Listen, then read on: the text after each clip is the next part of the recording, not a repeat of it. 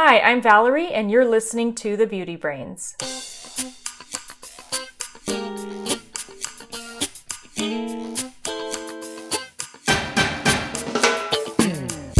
Welcome to The Beauty Brains, a show where real scientists answer your beauty questions and give you an insider's look at the beauty product industry. This is episode number 179. I'm your host, Valerie George, and with me today is Perry Romanowski. Hi, Perry. Hello, Valerie. I'm so happy to be back. Yes, it's good to hear you. I've done a couple of shows on my own, and people were asking about you, so it's great to have you back. You did a great job on those shows, by the way. Even though it was solo and Cerebellum helped you out a little bit, they were very good, and I hope everyone's happy to have me back. Thank you. Yeah, so what's on the docket today? Well, today we're going to answer a couple beauty questions that came in about what are the benefits of broccoli seed oil, what is the deal with California's banning a list of toxic ingredients, or trying to ban, can you easily remove Quaternium 18 from the hair, and plus we'll cover a couple more stories that we found interesting in the cosmetics industry this week. Well, excellent. Sounds like a fun time. And speaking of fun times, you're back. Now, you were gone a couple of weeks traveling out there, in Europe? Yeah, so I was gone a few weeks, 3.5 weeks to be exact. It was one of my longest trips yet. And I first started out for a business meeting in Germany, and then I spent time with family. I grew up in Germany, so it was good to see my cousins and so forth. I headed to a manufacturing facility in Italy and had my usual large number of espressos. And then I headed to In Cosmetics Global, which was held in Paris this year. Wow, the traveling life of a cosmetic chemist. So you're in Italy, and then there was that big show in France. Yeah, In Cosmetics Global, it's held every year. I think we've talked about it a couple times on the show, but it travels to a different European city every year. And this year it was in Paris, which is not my favorite European city, but, it's I love bad. Paris, but it's a good city. I think, it's pretty polluted. I know that they've been trying to clean up the air. And for me, I love to breathe clean air. And even coming from LA, going to Paris, that's pretty bad. Wow. Yeah, that is pretty bad because LA is not known for their clean air. Although it's much better than it used to be. Yeah, not at all. So anyway, it was a great show. It was good to see friends that I've met through the industry and some Twitter friends, other cosmetic chemists that I follow on social media. Also great to see interesting trends that are going to pop up from this side of the industry because not every idea comes from marketing, but it was a lot of fun.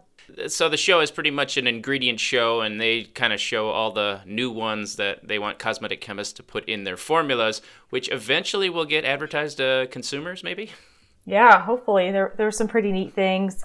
I imagine it was nature heavy. Yeah, for sure. And I think as people are being aware of where their products are coming from and where the ingredients in their products are coming from, transparency, I think, was a big factor as well, knowing what feedstock your ingredients are coming from. It's fascinating where the industry is going. Speaking of the industry, they opened up a new store here in Chicago, the Ordinary store. Ooh, did you get to go? I did. My wife dragged me along to go because she really wanted to go. And I've heard of The Ordinary, of course, and all the stuff going on with that. But I really didn't know what their point of differentiation is. Mm-hmm. It was interesting to go in there because it seems like on the front of their packages, they put like the percentage of active ingredient that's in there. So I guess that's their big deal. Yeah, they are into using efficacious levels of ingredients and disclosing that to the consumer. So again, in this trend in the vein of transparency. I was stricken by how plain all their packaging is. Just kind of non-flashy black and white boxes or some color there, but just like a box, and it's pretty standard packaging. Would you say their packaging is ordinary looking? I would say it's ordinary. Yeah, I actually like their products.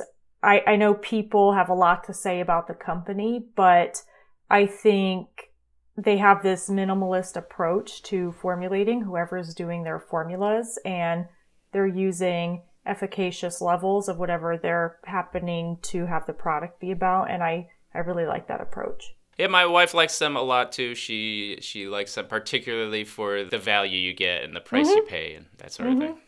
Yeah. I thought they looked fine enough. I don't know.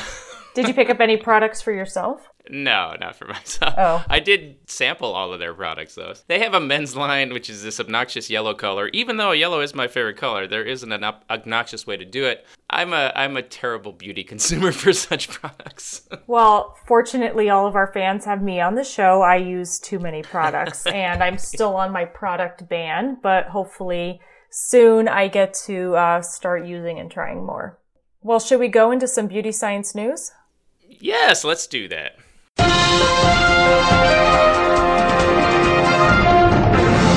All right, Valerie, let me take the first one. I saw this one study, which amused me, that claims that your car is actually dirtier than a rest stop bathroom.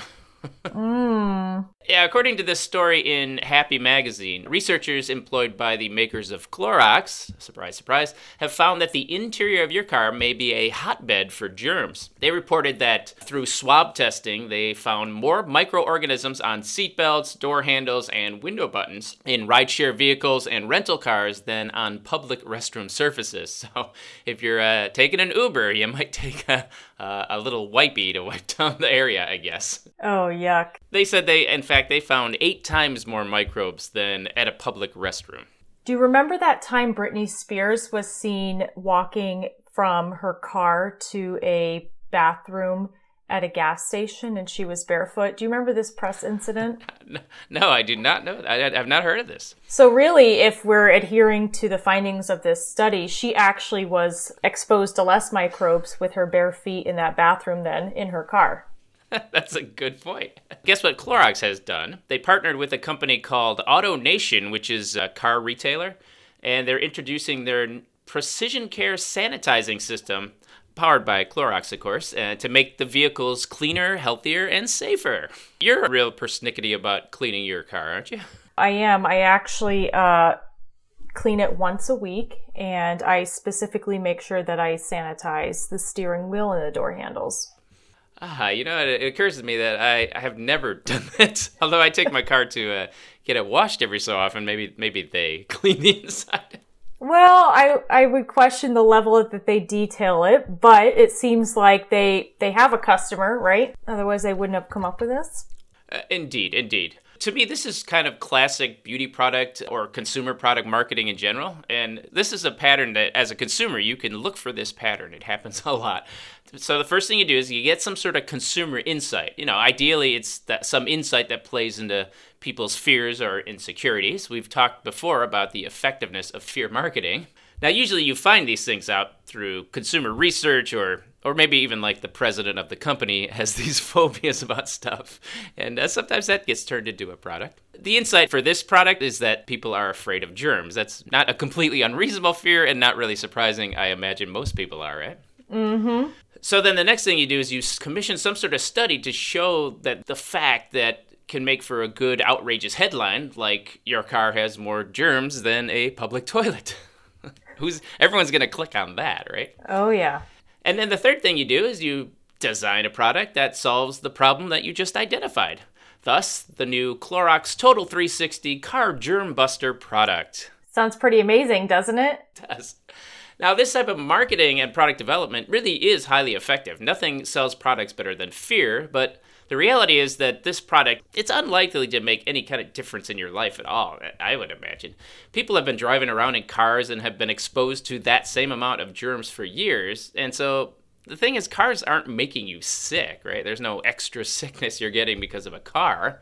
The amount of germs you're exposed to during the course of a day is huge, and getting rid of some of them from your car, I doubt is going to make any kind of measurable difference. And the fact that there is more germs in your car than in the bathroom, that doesn't really matter because it's not just how many germs are that matters, it's what germs are they. The germs you find in the bathroom are much more harmful than the vast majority that you're going to find in your car. Oh, of course. Anyway, look for this type of fear marketing before you make a purchase in the future. Ask yourself a couple of questions if you're going to buy a product that you don't already buy. 1, is this really a problem? And 2, will this product really solve that problem? It's my guess a product like this won't have much impact on the vast majority of people's lives. Well, they must have some consumers wanting that, and they're the right people to do it, the Clorox people. Indeed. Although I don't know why they just wouldn't use bleach, right? Yeah. Well, I thought it was interesting. I've seen it come up several times, and I know you've talked about this earlier, that Michelle Pfeiffer launched a genderless 100% transparent perfume brand. And at first I thought she meant, oh, well, the liquid's transparent. And in reading further into her line, her whole concept is about transparency and letting the consumers know specifically what is in the products that she's launched. It's a direct-to-consumer perfume brand that claims to offer 100% transparency of ingredients used in their formulations, and it's called Henry Rose. Michelle started the journey when she realized there weren't any perfumes on the market that contained ingredients with a positive environmental working group score or a cradle-to-cradle certification. As you may know, if you're a loyal listener of the Beauty Brains podcast, the Environmental Working Group, or EWG, is an activist group that relies on donations to fund research in various areas such as agriculture, cosmetics, etc. And they have an online rating system for ingredients in cosmetic products where they have ranked what they believe the safety value of the ingredient is. The other organization that was important to Michelle when creating her certification for her brand is using the Cradle to Cradle certification. Cradle to Cradle is another nonprofit organization not dedicated to the personal care industry, but any industry at all. And they certify products to varying degrees in 5 attributes: material health, material reutilization, renewable energy and carbon management, water stewardship, and social fairness. Yeah, I had never heard of them, and it was interesting to read of a new group. Yeah, I've seen them on a few products, not necessarily personal care, but just some household items that I have. And they essentially have various levels of certification. And so you can do something like bronze, silver, gold, or platinum. And they evaluate all 5 of those criterias and basically determine, where did this come from? Where is it going? Is it biodegradable? What environmental impact did this have? In sort of a 360 view. I couldn't understand a lot of the language on the website for Cradle to Cradle, which makes me think either a marketer or a lawyer wrote it, but essentially this is some just sort of environmental wellness certification. So Michelle, when she was developing this line, she felt it was really important to create perfume because she is not able to wear commercial perfumes that not only had ingredients that met the EWG ratings, but had a viable cradle-to-cradle gold certification standard. And she is even quoted, Henry Rose is not about what's the most natural, clean, or organic. It's about what is the most safe, which I think it's great. But of course, we know that all cosmetic products should be safe if they're following the law. Safe is a hard one, because how do you say one thing is more safe than something else if something's already safe?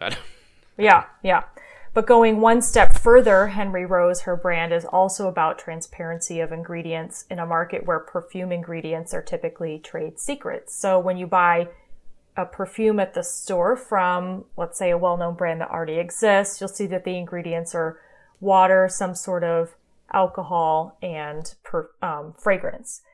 She has taken it one complete step further and worked with a perfume house to disclose all of the ingredients that she has used in her 5 different blends. So you'll see it's water, some sort of denatured alcohol, and then a listing of every perfume ingredient that she's used. Is it derived from something synthetic or natural? And what was the purpose or note or antioxidant or whatever for why she added it to her perfume, which is pretty cool because I like the concept of transparency, and no other companies are readily spilling all of their guts. I know Unilever has said, we're going to disclose all of our fragrance ingredients, but then you read the fine print and it's like above 0.01% or whatever it is. Don't hold me to that number. So I think it's great that she's revealed everything here, but I still think there's a couple gaps. And, EWG and Cradle to Cradle aside, I don't think that means that this is necessarily a safe product just because those individual ingredients are safe. Of course, dose makes the poison. No matter where fragrance components are derived, they contain allergens. And I noticed on her website, she has some of the 26 allergens of concern in fragrances or botanical extracts, and she hasn't disclosed which ones are at levels that you should be concerned at, right? She didn't spill out the percentages. Right, there's like linalool and limonene and correct. It even they use phenoxyethanol, which is some people are sensitive to that for their skin and such. Exactly. And she even has patchouli and vetiver oils, which individually may have very nice safety profiles, but at the end of the day, they still have some allergenic potential because they have allergens in them. And I think if I would have done this, I would have done it a little differently in my approach to it and maybe spelled out, okay, these ones are at levels within the safety guidelines or whatnot. I like what she's doing because I'm a huge advocate for transparency. I love that she's speaking to, hey, forget whether it's synthetic or natural or clean or whatever. It's just about safety. So I think it's pretty cool, but I'm still just not sure it's ahead of anyone else in the industry. Yeah, I mean, now with P&G and Unilever and L'Oreal disclosing their fragrance ingredients, I'm not sure how unique this is. Yeah. I also thought it was interesting that she's a direct-to-consumer brand or intending to be a direct-to-consumer brand.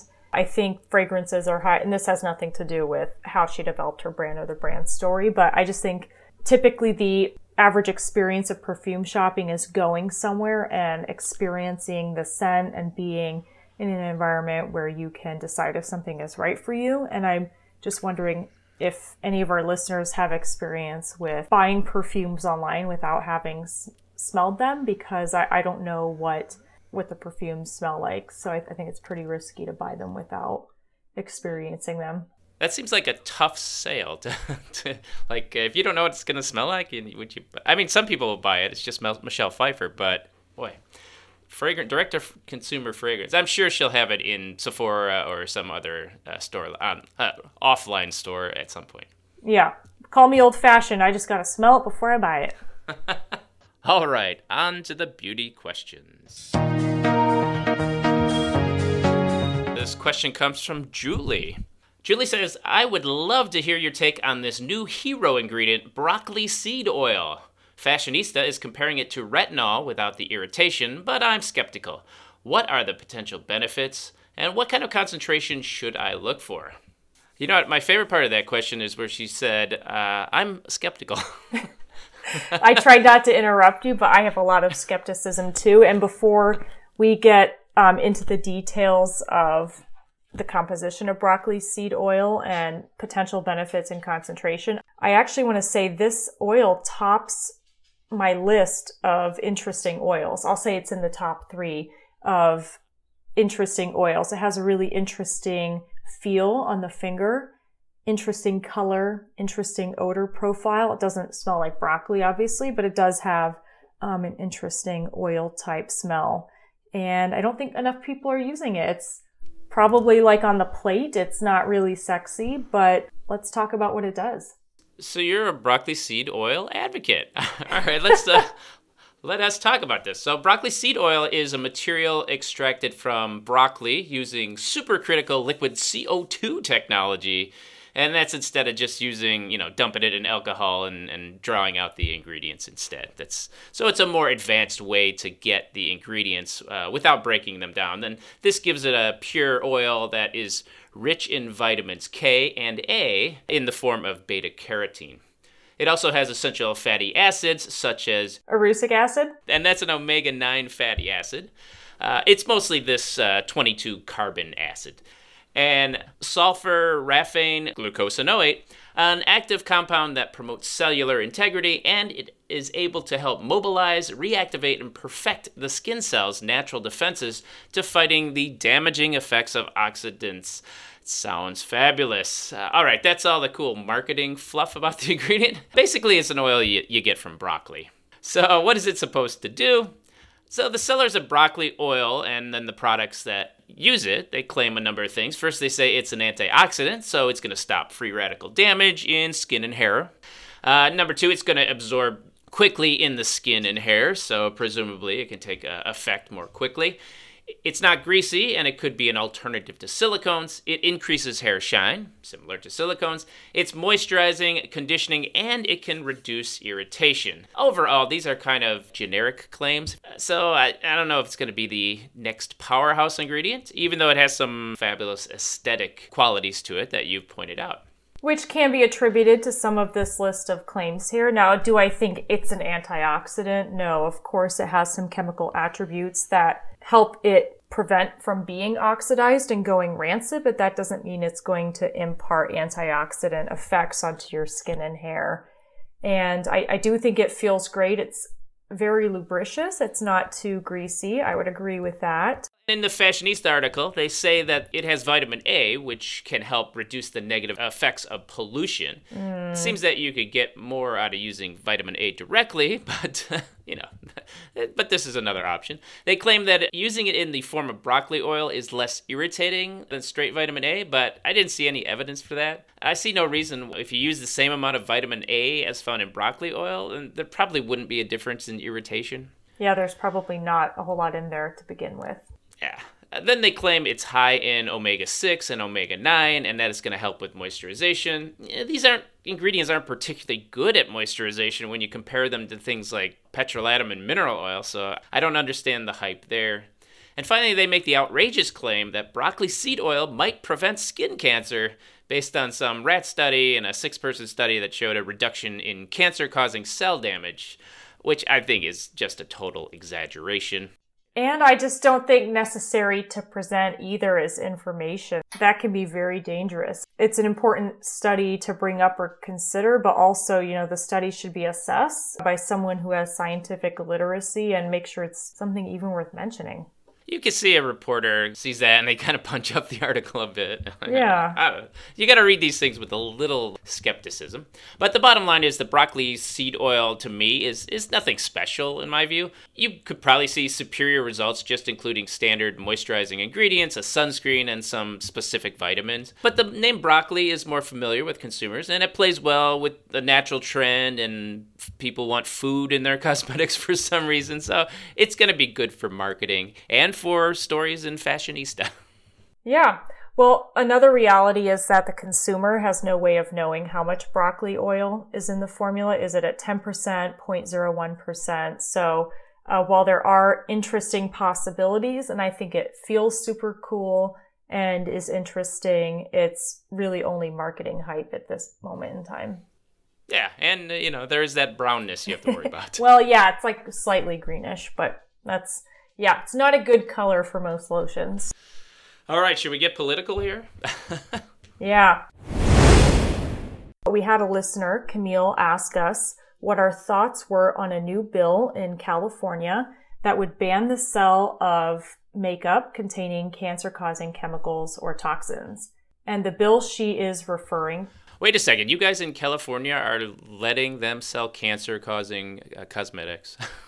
Only in the state of California. The bill that Camille is referring to is known as Bill AB-495, also called the Toxic Chemical Act or Toxic Free Cosmetics Act in California. And it was a bill that was supposed to move forward to be introduced, discussed, and voted on last week, and it ended up being postponed because there was no evidence that there would be enough support to allow this bill to move forward to vote, and rightfully so. So essentially, this bill had a list of cosmetic ingredients like dibutyl phthalate, formaldehyde releasers, which can be found in preservation systems, mercury and related compounds, various parabens, triclosan, carbon black, perfluoroalkyl substances, and really that's it on the list.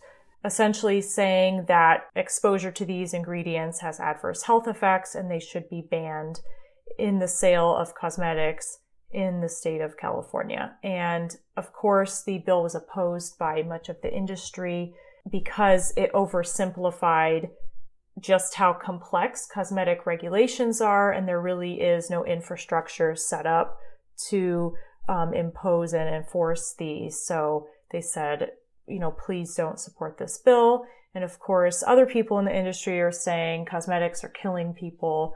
We need this bill. So that's sort of the summation of it. One of my big objections to it was that they just kind of arbitrarily put a list of ingredients like all together. Like they banned asbestos, which is already banned from cosmetics, so it doesn't make sense to me. As far as lead goes, nobody puts lead into their cosmetics on purpose, right? It's a residual ingredient that's found in some colorants, but those colorants are approved by the FDA, so those are just kind of meaningless things. Then they banned stuff like propylparaben and a couple other parabens and formaldehyde releaser preservatives, which all have been demonstrated to be safe for use in cosmetics.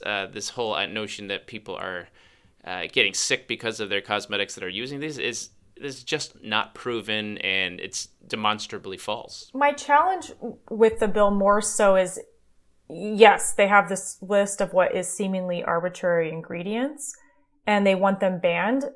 There's no infrastructure in place to regulate any of this. I mean, first of all, there's already laws that say cosmetic products have to be safe, and the onus is on the brand owners to comply and make sure that cosmetic products are safe to be sold.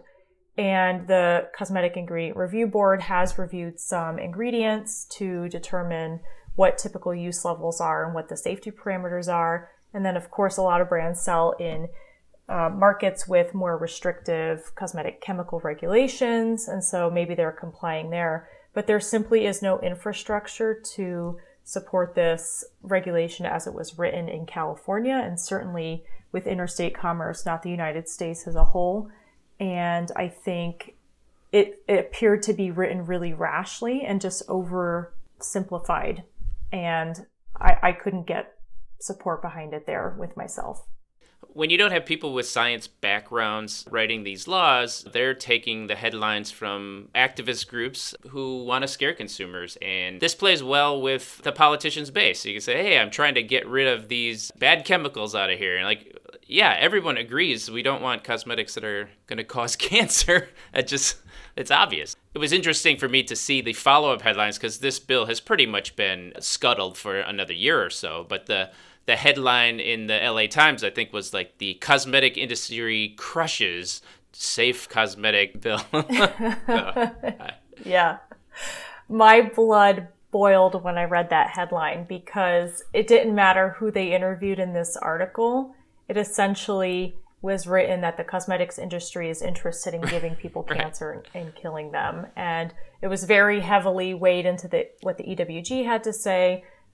You know, which again, everyone can bring some valid viewpoints to the table, but I would really encourage any politician that is interested in bringing forth a bill like this again to not work with the EWG on it, because I don't think they will ever gain any traction there. But call me, I'll help you write the bill. From an unbiased point of view, I like regulations. I'm very German in that sense. And I think there's a way that something can be brought to the market where there can be some further accountability to making sure that cosmetic products are safe. I don't think they're not safe. I think that there's no infrastructure in place to ensure that compliance is being followed. But call me. It's a great idea. Speaking of calling us, we got an audio question. Yeah. Our next question is from Sherry, who not only loves the show, but of course we love her because she sent her question in by audio. Hi, my name is Sherry, and first I wanted to say how much I enjoy your podcast. I listen to it all the time. I had a question about pH and facial cleansers. I keep reading that you need a toner to restore the pH of your skin, and I had the impression that most liquid cleansers for the face are already formulated to be at the right pH for the skin, and that you don't need a toner for that, that the only alkaline soap would be a bar soap. But I see that repeated so frequently on the internet, I thought I would ask you to see if my assumption was correct about facial cleansers. Thanks for considering my question. Well, Sherry, great question. There are lots of facial cleansers. They can range from a foam, a gel, liquid, all the way to a bar of soap. And while they're having one thing in common, which is cleaning the skin, they can have different pH values. So you have a very valid question here. Typically, facial cleansers as purchased in maybe a bottle with a pump are formulated to have a pH of anywhere from 4.5 to 7, and I think ideally between 5 and 6. It is dependent upon what else the cleanser should be doing. Is it advertised as gentle? Is it an exfoliating cleanser with salicylic acid? What are the types of surfactants in the cleanser? Because all of them have desirable pH ranges so that they're stable or maybe clear. And what is the pH range of the preservative system in the formulation? Because that will play a role in the end pH of the product as well. That's a great point. A lot of the pH choices of a product is not based on what the consumer necessarily will experience, but more about the formula and keeping the formula stable.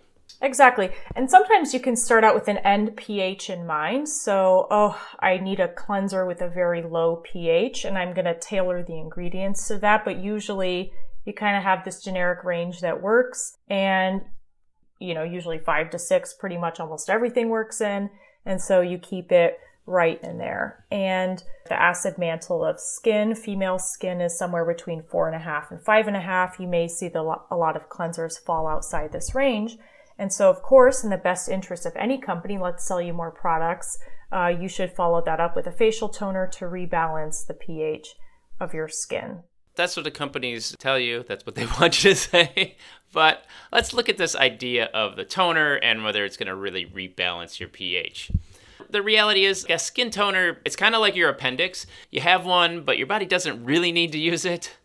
Your skin pH is really a result of the skin's acid mantle, which is a mixture of the sebum, which is the skin oils on your skin, and then the sweat that forms on the surface of your skin. The acid mantle keeps the pH of your skin around 4 and 4.5. That keeps the bacteria and the microbes down and keeps your skin healthy. Now, when you go through and you wash your skin, you strip away this acid mantle, and that's because the detergents and cleansers are really good at removing oils. But it's not something you need to worry too much about, because over the next couple of hours, your skin essentially regenerates that skin mantle itself, and so it comes back. Well, what about the toner? Is the toner doing anything?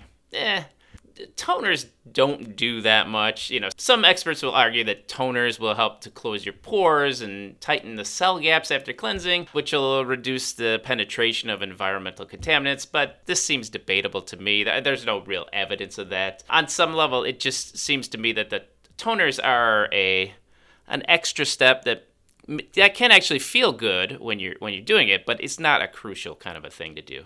No, and I actually don't use toners because of this whole pH rebalancing thing, but I like to use them because I'm not the world's most perfect rinser, and so it allows me an extra opportunity with a little spritz and a cotton pad to remove anything I didn't get off of my face, so it's not irritated in that perspective. And also, for me, it feels really hydrating, and I like to feel like I'm delivering some extra goodies to my skin, whether it's really doing anything or not. I always never know with skincare because to me, it's a long-term game, but I like toners for that purpose. So, Sherry, if you love using toners after cleansing, don't feel like you have to restore the pH of your skin unless your skin is feeling like it needs something extra with extra love, but you can also moisturize afterwards and probably feel like your skin is, air quotes, rebalanced as well. Skincare, on some level, a lot of it is, a routine, an experience that makes you feel good.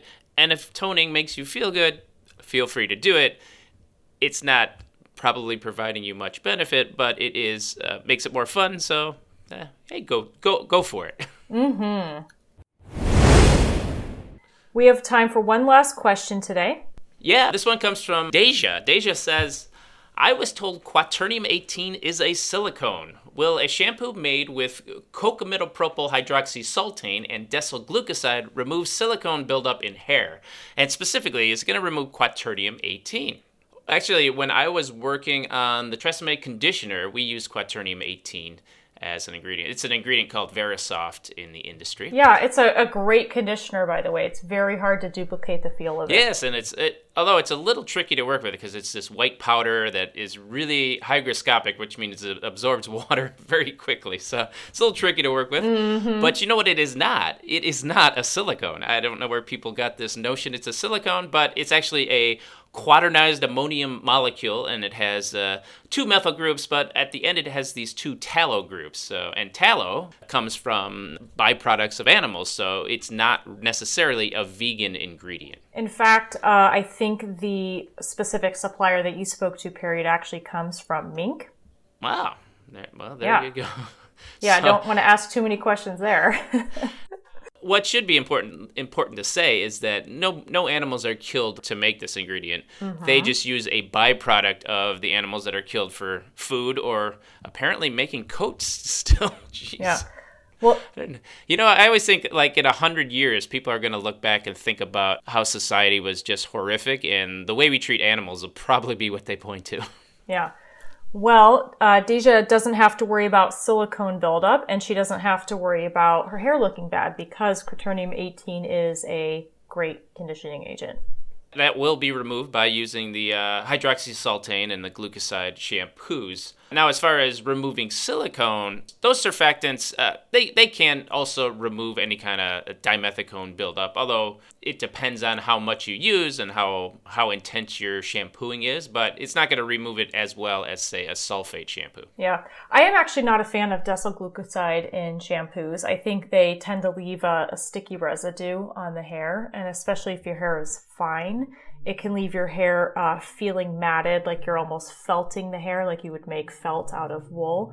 I'm not a huge fan, so I really tend to avoid those types of shampoos, but I do like cocamidopropyl hydroxysultane. That's a great surfactant. I agree. I've never been a glucoside fan myself.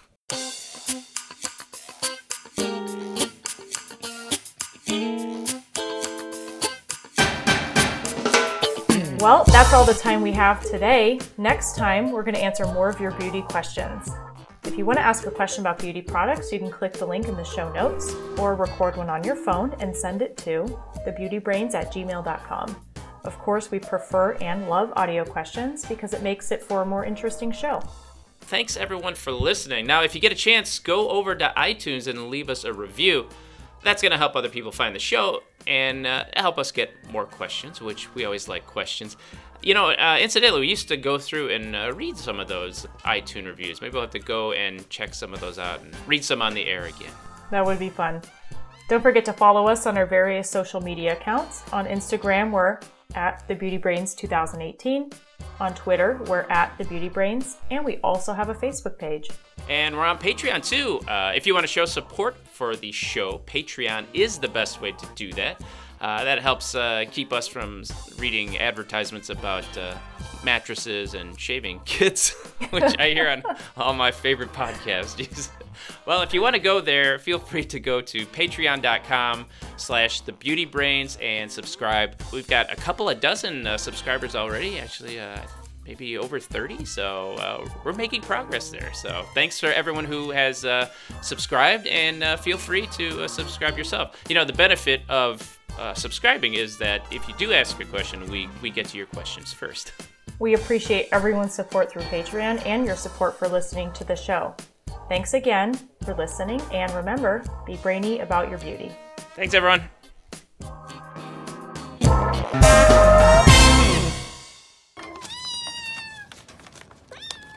Kittens.